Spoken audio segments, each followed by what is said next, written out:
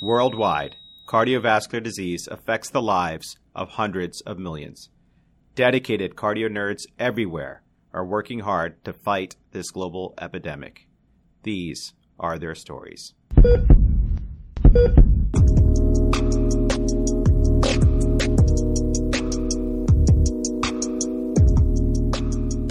Hey everyone, welcome to the show. We're about to get down and nerdy with some great cardiology. This is Dan Ambinder, third-year cardiology fellow.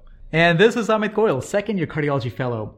I can't wait to dive into a great case, cardio nerd style. Guys, today we are honored to host Dr. Heather Kagan, internal medicine par excellence resident at the Johns Hopkins Hospital, who will be calling in with quite an instructive case on aortic stenosis. We will use this discussion to review etiologies, presentation, staging, evaluation, and the management of aortic stenosis. Guys, I'm so excited for Heather to join us today. Heather completed her undergraduate studies in economics, art, and chemistry at the University of North Carolina, Chapel Hill. Boy, I just did one major. She went on for her post-bac program for medical sciences at Temple University, who were lucky to keep her as a medical student. As a medical student, she continued to create and didn't ignore her passion for the arts. Her poem titled Mental was featured in the school magazine, and 2 of her anatomical drawings were shown at the Frank Netter Symposium in Philadelphia. She joined the Osler Medical Residency at Johns Hopkins in 2018, when I had the privilege of serving as her chief resident. I've gained so much from her compassion towards others and nuanced critical thinking when it came to patient care.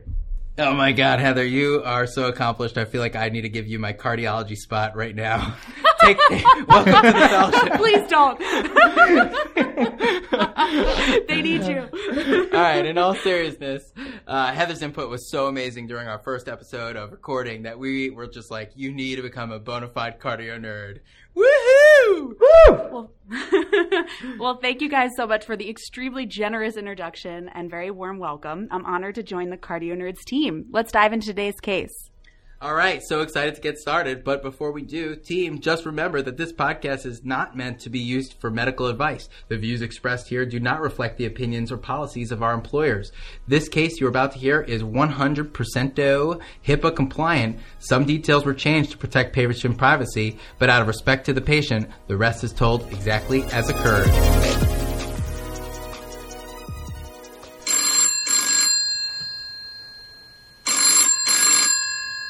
What's up, cardio nerds? I was hoping to get your take on a patient who presented to clinic. She was complaining of new onset dyspnea on exertion.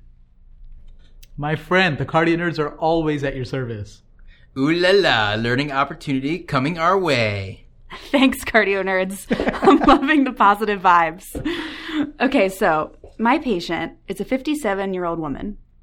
She has a history of morbid obesity, hypertension, prediabetes, hyperlipidemia, and former smoking.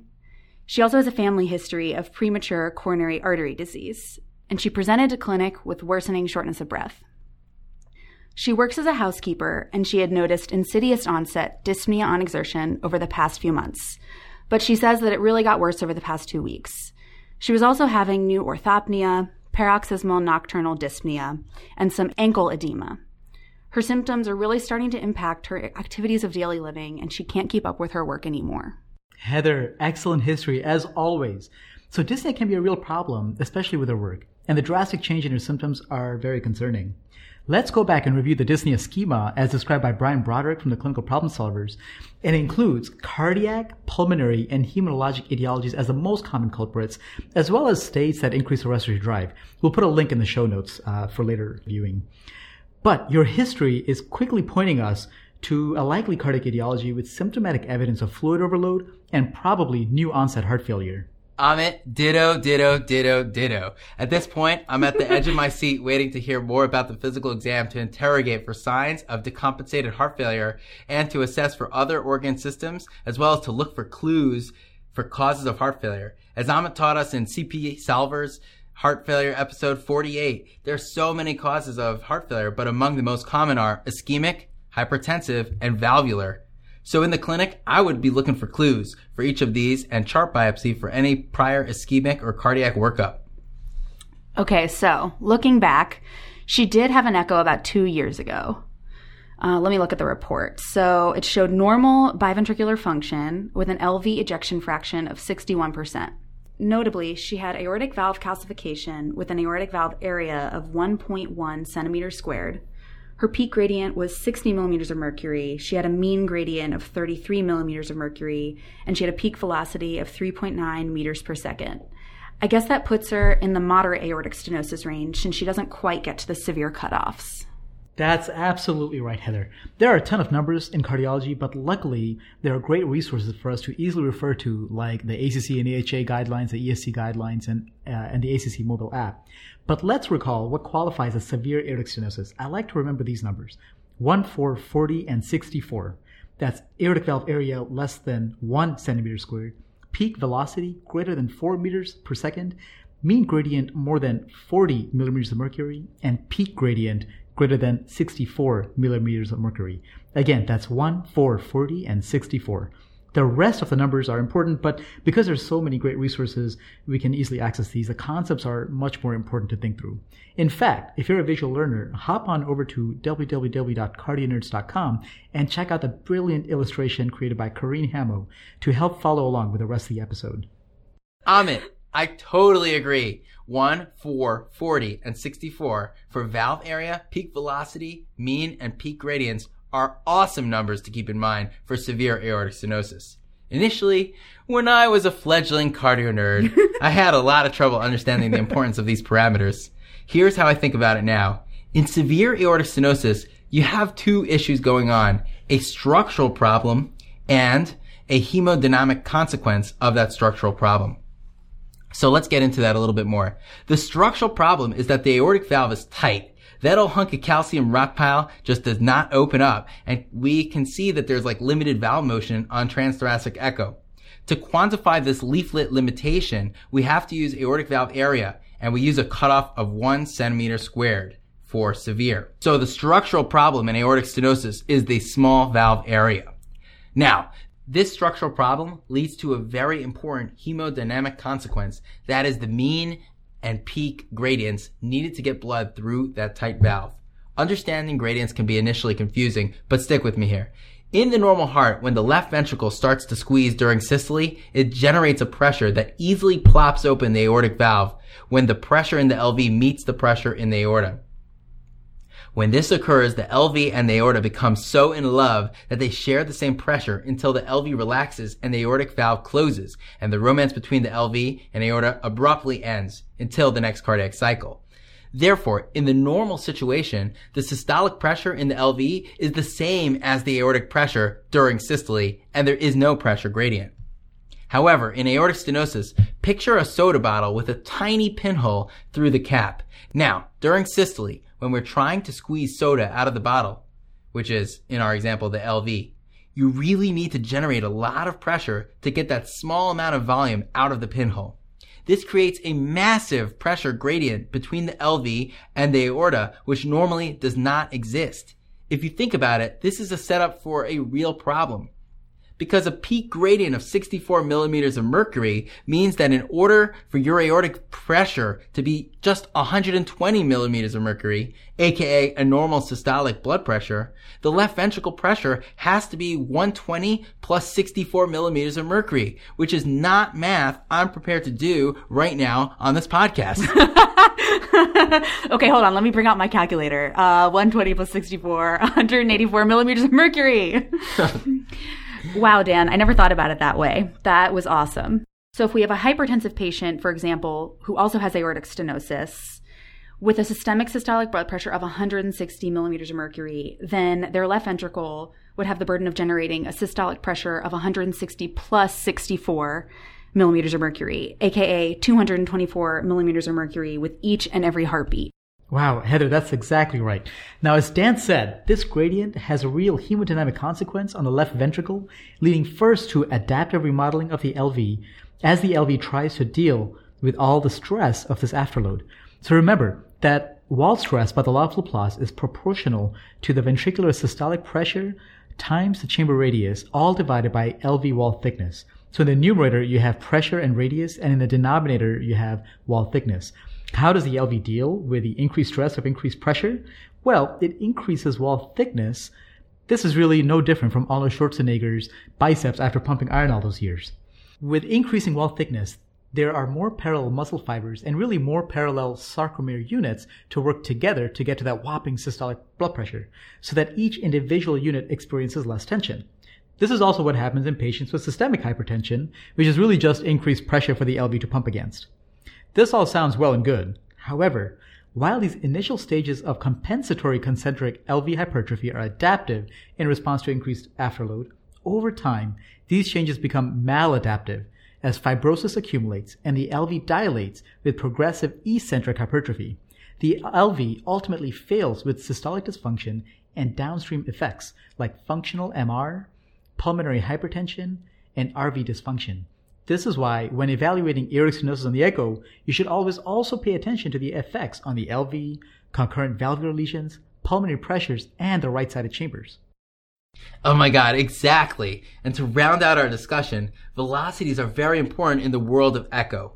When the valve is tight, the velocity of the blood going through the valve must increase to keep the flow through the left ventricular outflow tract and the aortic valve constant. Think of crimping the water hose while you're watering your plants. It turns out that a velocity obtained by Doppler magic can tell us what gradient is across the valve. This equation is not our focus today, but it's called the modified Bernoulli equation. If you square the velocity and multiply it by 4, i.e. 4v squared, you can derive the pressure gradients across the aortic valve. So as the blood shoots through that tight aortic valve and we clock a velocity of 4 meters per second using Doppler on echo, we can convert that to a peak gradient of 64 millimeters of mercury, which raises our concern that poor ventricle is working way too hard. Wow, that was awesome. I totally get that. So, core structural problem is that the aortic valve area is tight. That leads to a hemodynamic consequence of an elevated pressure gradient, which then translates to increased wall stress on the left ventricle. This then leads to left ventricular remodeling over time and other gnarly long-term downstream consequences like left and right heart failure, pulmonary hypertension, and functional mitral regurgitation. And in terms of the utility of echo in this context, we don't measure pressure gradients directly, but rather we measure peak and mean velocities using Doppler signal technology through the aortic valve by ultrasound. And then we back calculate the mean and peak gradients with the Bernoulli equation. Well, technically, like a calculator does that for us. Wow, Heather, spoken like a master echocardiographer. These are principles I just learned a few months ago. I know that was a deep dive into echo and aortic stenosis, but you know what? The physical exam in AS is also incredibly powerful. Heather, why don't you tell us about your physical exam findings? Sure. So on exam in the clinic, her vitals were normotensive with blood pressure 120/60, heart rate of 100, respirations of 12. She was satting 96% on room air, and she was overweight with a BMI of 53. She was breathing comfortably at rest. There was no jugular venous distension. She had a regular rhythm with a 3 out of 6 crescendo-decrescendo systolic murmur, heard loudest at the right upper sternal border, and it radiated to the carotids bilaterally. Her lungs were clear to auscultation bilaterally, and her radial and dorsalis pedis pulses were 2+ bilaterally. She did have mild ankle edema bilaterally as well. We got an EKG in the clinic, which showed normal sinus rhythm with first-degree AV delay, left ventricular hypertrophy, and left atrial enlargement. Heather, that's great. You're describing the classic outflow murmur of aortic stenosis. Now, I'm still refining my bedside grading of aortic stenosis, but here are 4 features that can moderately increase the likelihood that the aortic stenosis is severe. Number 1, a delayed carotid upstroke. This is the TARDIS of parvis a tardis. Number 2, a sustained apical impulse. Number 3, a late peaking murmur. And number 4, absent or diminished S2, which happens because the valves and the leaflets are so calcified, they're inflexible, and so they just close with less vigor. Now, if your LV has a hard time generating outward flow due to a very tight valve, you can imagine that the flow will overall be diminished with a reduced stroke volume, and therefore you can expect a delay in flow from the apex to the carotid artery or from the brachial to the radial artery. Given this, the 2 best features that most strongly argue against a very severe stenosis are, number 1, the absence of an apical carotid delay, and number 2, the absence of a brachioradial delay. Guys, when it comes to physical exam, let me tell you a secret. Becoming a master clinician is not an autosomal dominant trait. It comes with years. I wish it was. Me too. Unless we don't have it. Oh, that's true. Yeah, you want to make sure you have it, right? No, but really, it comes with years of deliberate practice and careful calibration. So here's the pro tip. Do your best with the initial physical exam. Then obtain a diagnostic test. Here it's an echo, but hey, it could be a right heart cath or a CT or maybe a bilirubin level. If it shows, for example, severe aortic stenosis, go back and identify the bedside features to refine and recalibrate your senses for the next patient. Love it, love it, love it. Amit, you are a master clinician par excellence. Oh, Dan, you're making me blush, my man. Oh, shush it. Parvis excellence. Parvis excellence. All right. In all seriousness, solid work on the exam, Heather, and chart biopsying, an incredible synthesis of our discussion so far. This is a consultant's dream come true. I'm definitely nerding out about the picture you're painting. The prior echo is key. And yes, she previously had less than severe aortic stenosis indicated by a valve area of less than 1, peak velocity of less than 4, and a mean gradient less than 40. Now, we have to keep other causes of her presentation in mind, especially coronary ischemia with her numerous risk factors. But aortic stenosis is sounding more and more like the culprit. Importantly, many patients with aortic stenosis have coronary artery disease since the two share overlapping pathophysiology. Her AS has progressed over time, so let's review the stages of aortic stenosis. In cardiology, we're so fortunate to have ACC and AHA pumping out useful guidelines all the time, so I find it very helpful to update myself with the latest staging and treatment of common cardiovascular conditions. In fact, I'm going to whip out my handy-dandy Cardio Nerds aortic stenosis cheat sheet and review the disease staging right now. Stage A are those patients who are at risk for aortic stenosis, like they have aortic sclerosis or thickening of the aortic valve, or rheumatic heart disease, or prior radiation, but that do not actually have a hemodynamic problem or a valve that's tight enough to cause any issues. Stage B is the progressive stage, including both mild and moderate aortic stenosis. Stage C denotes asymptomatic severe aortic stenosis. This can be further broken down into a preserved ejection fraction, or stage C1, and those with reduced ejection fraction, or stage C2. And there are ramifications in terms of fixing the aortic valve. Stage D is now symptomatic severe aortic stenosis. That was so helpful. Thank you. So looking at her echo 2 years ago, she was stage B, the progressive stage with moderate AS. I've heard the term low flow, low gradient aortic stenosis before. Can you explain this a little bit, and could this potentially be applicable to my patient? Phenomenal question. This doesn't really apply to our patient at this point, but it's worth a discussion. We can start thinking about low flow, low gradient aortic stenosis when we have a discordance between the valve area and the gradient. The definition of severe low flow, low gradient aortic stenosis is when we get an aortic valve area less than 1 centimeter squared, which is in the severe range, but the gradients and velocities are still in the moderate range. Before we dive into this concept, let's get a little bit nerdy and technical. Measurement accuracy is key, and it's worthwhile remembering that the aortic valve area and the velocity and gradients are measured in different ways. The aortic valve area is derived from the continuity equation, which relies heavily on the left ventricular outflow tract diameter. A small measurement error can grossly underestimate the aortic valve area, whereas the peak velocity and gradients, as we talked about earlier, are derived from Doppler measurements through the aortic valve and may represent the true stenosis status of our patient. However, when all measurements are legit, we can start thinking about low flow, low gradient aortic stenosis. Now, low flow, low gradient aortic stenosis comes in two flavors. One, with a low ejection fraction, which is what we call low flow, low gradient aortic stenosis. Two is with a preserved ejection fraction, but with a low stroke volume, and we refer to those patients as paradoxical low flow, low gradient aortic stenosis. In both of these situations, the valve can be super tight, but if the ventricle cannot generate enough pressure, a gradient will not be as high as it would have been if the ventricle had a bangin' squeeze. Now, it's easy for all of us to appreciate how a ventricle with a low ejection fraction can lead to low flow, low gradient aortic stenosis by thinking about an extreme example. Say you have a really poopy ventricle with the ejection fraction of around 5%. You're not going to get a lot of power generated by that lump of muscle. So since the ventricle will not generate serious systolic pressures, it's not going to generate adequate flow across the aortic valve. Therefore, no surprises when we don't see a serious gradient across the aortic valve in this incredibly sick patient. On the other hand, low flow, low gradient aortic stenosis with a preserved ejection fraction is less intuitive, so follow me here. Close your eyes and imagine the normal ejection fraction patient, but a terrible, terrible stroke volume.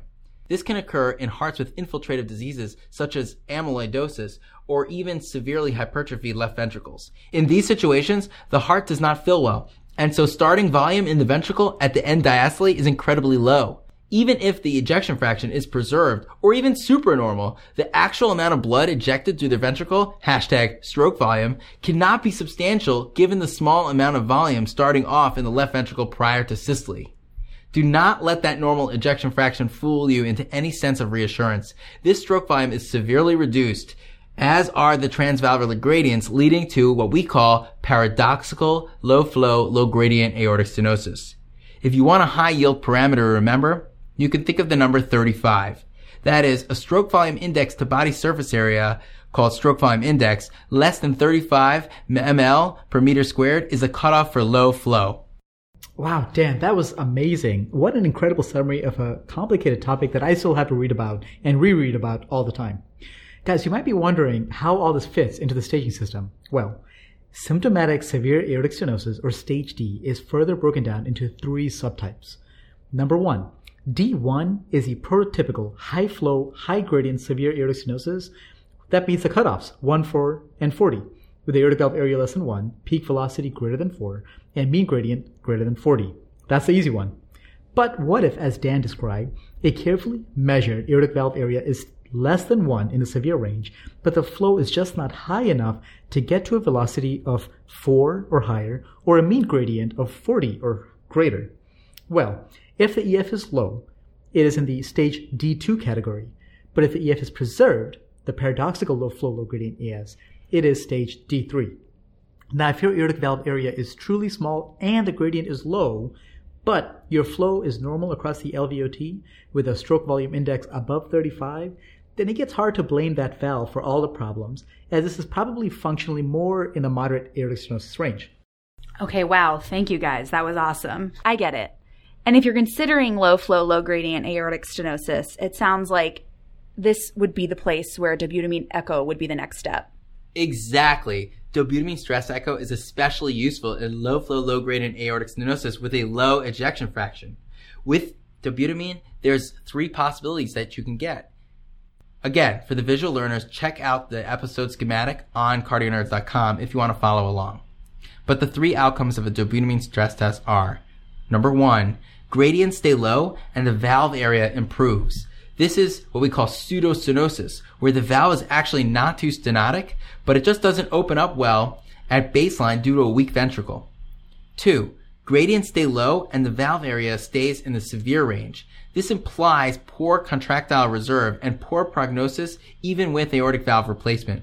And 3, the dobutamine kicks that lazy ventricle in the butt. With the added contractility, the LV systolic pressure increases, the stroke volume increases, and the transvalvular gradients increase to a severe range. This implies true severe aortic stenosis and are the patients who do best with valve replacement. Now, pseudo-AS or pseudo-aortic stenosis can be super confusing, but think about it in this way. If you threw a probe on a patient during cardiac arrest who is not undergoing CPR, the aortic valve will barely be opening. Now, don't do that. Do CPR. Definitely do CPR. Just a reminder, folks, don't take this as medical advice. This is just for education. Totally understand. Okay. However, this does not mean that they have true aortic stenosis. Obviously not. The reason why their valve isn't opening is because the valve only opens when the ventricle generates enough pressure to exceed the pressure in the aorta.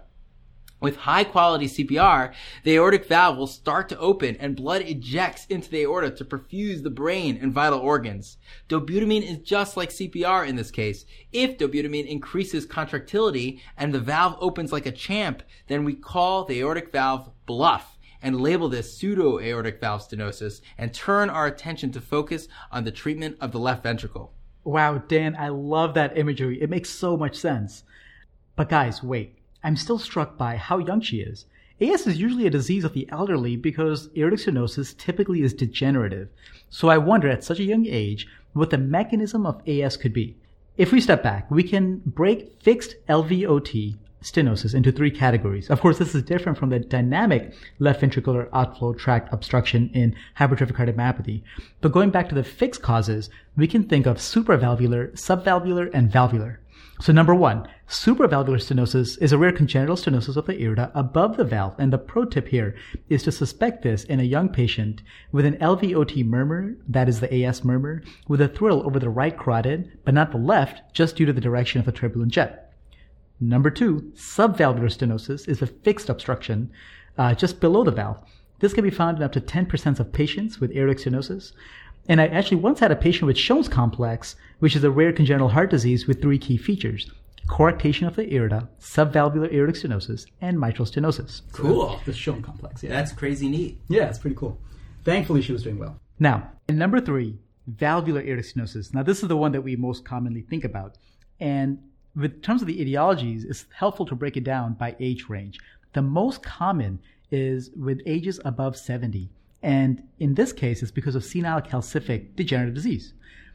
But if you are younger, in ages 40 to 60, we should start considering other processes like early degeneration from rheumatic heart disease and perhaps congenital bicuspid aortic valve, which tends to break down earlier. For yet younger patients below the age of 30, consider congenital unicuspid aortic valve.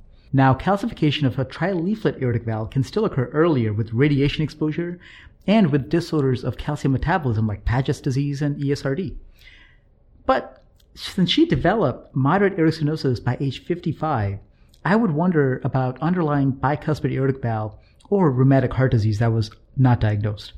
Because a bicuspid morphology can be difficult to identify on a surface echo, especially when there's calcification, just because the previous report didn't note it doesn't mean she doesn't have it. Now, you may say, hey, Amit, why are you making such a big deal about this distinction? AS is AS, and once it's severe, she needs an intervention, right? But you can't miss a diagnosis of bicuspid aortic valve for 2 primary reasons. Number 1, bicuspid aortic valve is associated with thoracic aortic aneurysms, so you've got to make sure you don't miss that, and screening can be important later on. Number 2, a bicuspid aortic valve can also be familial, so the diagnosis may have important implications for family members who would require screening as well.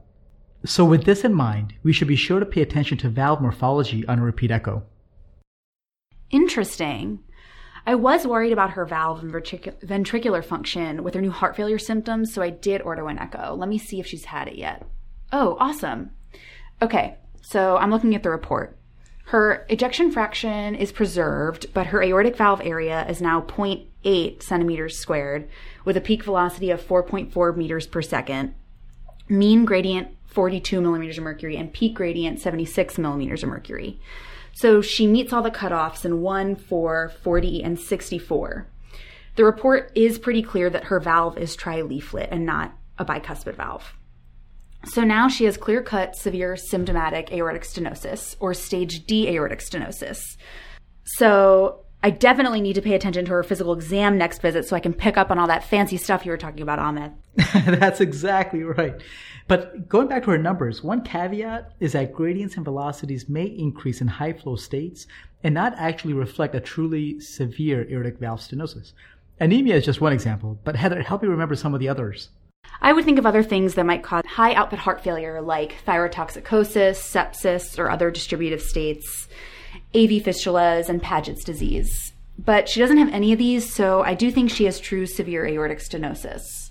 Unfortunately, she was lost to follow-up after her last echo. I wonder if I could have caught her earlier in her disease course. What a great observation. Because aortic stenosis tends to be progressive, surveillance is clutch. Generally, one should repeat a transthoracic echo every 6 to 12 months for asymptomatic severe aortic stenosis, every 1 to 2 years for moderate aortic stenosis, and every 3 to 5 years for mild aortic stenosis. I think it certainly had been time for another echo, and now with her onset of symptoms, a time for broadening our thoughts to include an ischemic evaluation. So now that she has severe symptomatic aortic stenosis, she has a clear indication for intervention. She has at least one of the 3 cardinal symptoms of aortic stenosis, which are dyspnea, angina, and syncope. I'm thinking of referring her for potential aortic valve replacement at this point because left untreated, these patients have increased mortality. Heather, that's exactly right. I'm so glad you're on this case. But surgery is a big deal. So let's think through when sending them to the OR for aortic valve replacement or TAVR is appropriate. Severe symptomatic aortic stenosis is easy. It's a class 1 indication for AVR. Low flow, low gradient aortic stenosis, but likely in the severe and symptomatic stage, carries a class 2A indication for AVR. But let's say we were getting those surveillance echoes that Dan pointed out and caught her in stage C, which is asymptomatic severe aortic stenosis. Boom! All right. That's exactly right. So for asymptomatic severe aortic stenosis or stage C, there are 5 situations in which AVR should be considered. The best is stage C patients with low ejection fraction, right? Stage C2. Or those who are undergoing cardiac surgery for another reason, because you don't want to go open the chest and have to come back in later.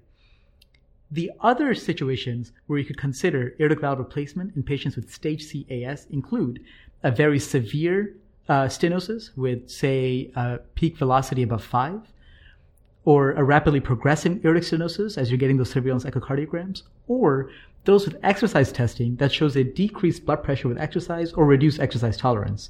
The latter is a very important point, right? Because aortic stenosis tends to develop and progress very slowly. Patients adapt to their slowly decreasing functional capacity and actually may just not notice their indolent functional decline. So for that patient, not being able to go up the stairs without stopping is just the new normal. This is where specific and nuanced questioning can make the difference. Remind them what life was like a year or two ago, and enroll the assistance of their friends and family who might be more cognizant of a decline. Instead of saying a year ago, use temporal anchors like last Thanksgiving to help them contextualize. One patient with quote-unquote asymptomatic severe aortic stenosis told me he was fine and still plays golf. And I thought to myself, all right, this guy's enjoying life more than I was. He's fine. But when I asked him how many holes he plays now compared to last summer, he realized that he now only does 9 before he feels tired. But before, he used to be able to do 18. I love that so much. What a good trick. I'm going to ask all my patients what they were doing last Thanksgiving. Well, you may not want to know what they were eating last Thanksgiving. That's true. I wouldn't want to share that for me either, though. Gravy, gravy, gravy, baby. Okay, so it's clear as day that my patient needs aortic valve replacement to live longer and to live better. But how do we go about deciding between surgical replacement or SAVR versus transcatheter aortic valve replacement or TAVR? I love this discussion about TAVR versus SAVR. We could literally talk about this for hours. Whoa there, Dan. I love the enthusiasm, but Heather's a busy clinician. I want to hear it. Maybe not for hours, though. All right, Dan. Fire away. Okay. You let the beast out of the barn. So the story of TAVR is one of the most exciting in modern cardiology. Since the first I love in this human one. Oh, it's a great story. All right. Since the first in human procedure performed in 2002 by Dr. Elaine Crebière, we have had numerous groundbreaking trials and have drastically changed how we manage patients with aortic stenosis. It is worth looking up the PARTNER and CoreValve trials, but for the sake of time, I will say that TAVR first started as an alternate to SAVR for extreme risk patients who had no other options. But over time, this improved technology, safer technique, and increased operator experience, the goals have moved to include TAVR as a good option for high and intermediate risk patients, and even more recently, TAVR has been approved for low risk patients. Guys, this is exactly why I love cardiology. This is such a rapidly changing and exciting field. And the future may be even broader, especially with improvements in TAVR technology making it more effective and safe. There are ongoing studies to look at. 1, early TAVR in asymptomatic severe aortic stenosis not meeting the current AVR criteria. And 2, in patients with moderate aortic stenosis, because we now know that even moderate AS carries a poor prognosis. That sounds amazing. Why not send every patient for a TAVR? I know, right? No, but in all honesty, remember that TAVR is a complex procedure with inherent risks, including vascular complications, paravalvular leak, aortic rupture, stroke, and injury to the conduction system that might warrant a permanent pacemaker. Patient selection and procedural planning are thus paramount. The final decision will depend, in part, on patient-specific risks as measured by validated scores like the STS score and Euroscore, as well as comorbidities and measures of frailty. In fact, not every path should lead to an intervention. Expected survival less than 1 year is a contraindication to TAVR or SAVR, and goals of care should dictate how you discuss the treatment options. Another important factor is procedural impediments. For example, The patient may not have good transfemoral access for TF-TAVR, or they may have a porcelain/calcified aorta that prevents cross-clamping for surgery. But let's not forget, it's a big decision, and patient preference is also an important consideration. Because the decision-making is so complex and procedures so advanced, teamwork is key. So folks, don't do this at home without an integrated heart team. Oh, definitely not. Good. That's good advice. That, folks, you can take to the bank. Okay, guys, but before we can get that far, we have to first decide what type of valve, mechanical versus bioprosthetic, or a tissue valve. So mechanical valves last longer and are better for younger patients, but really necessitates anticoagulation with warfarin. Whereas bioprosthetic valves don't need anticoagulation, but you can get prosthetic valve dysfunction earlier, like within 10 to 20 years. Our patient is quite young, so at the age of 57, almost certainly should have a mechanical aortic valve replacement. So surgery would probably be the way to go for her, especially since she doesn't have any contraindications to anticoagulation, at least not that we've heard of. Before surgery, I'd suggest a referral for coronary angiography to assess her coronary tree. 1, because her symptoms can still be anginal, and 2, because finding coronary artery disease will inform the surgeon to also do coronary bypass at the time of aortic valve replacement. Amazing. So glad I called you guys. This was so helpful. So I'm going to refer her to surgery. Sounds like a great plan, Heather. I think she'll do quite well. But remember that post-AVR care will also be very important moving forward when she comes back to you. As with any prosthetic valve, she will need prophylaxis for infective endocarditis with procedures. And since she will have a mechanical valve in the aortic position, she will also need warfarin, not NOACs, but warfarin with a goal INR of 2.5. And importantly, moving forward, she will need aggressive risk factor modification given her numerous comorbidities. Wow, guys, thanks so much. This has really been an awesome discussion. I've learned so much, and I feel so much more prepared to care for patients with aortic stenosis. So, to recap our key points, there are 5 important pillars in the management of aortic stenosis. Number 1, evaluation. We need to identify that there is aortic stenosis and determine the stage, keeping in mind the nuances of low flow, low gradient aortic stenosis and pseudo-aortic stenosis. Number 2, surveillance. For those who do not immediately need intervention, how frequently should we be getting echoes? Number 3, intervention. Engaging a patient-centered heart team to determine the best strategy, such as SAVR versus TAVR, or for some patients, a palliative approach. Number 4, peri-procedure management. Pre-op procedure planning and management of immediate complications of any procedure. And number 5, longitudinal follow-up. Long-term management, such as anticoagulation for mechanical valves and endocarditis prophylaxis, are really important. Wow, what a killer summary. I think we ought to rename the segment 5 Points of Maximal Impulse. Dan, I love it. That's so nerdy. Hashtag PMI. Hashtag PMI.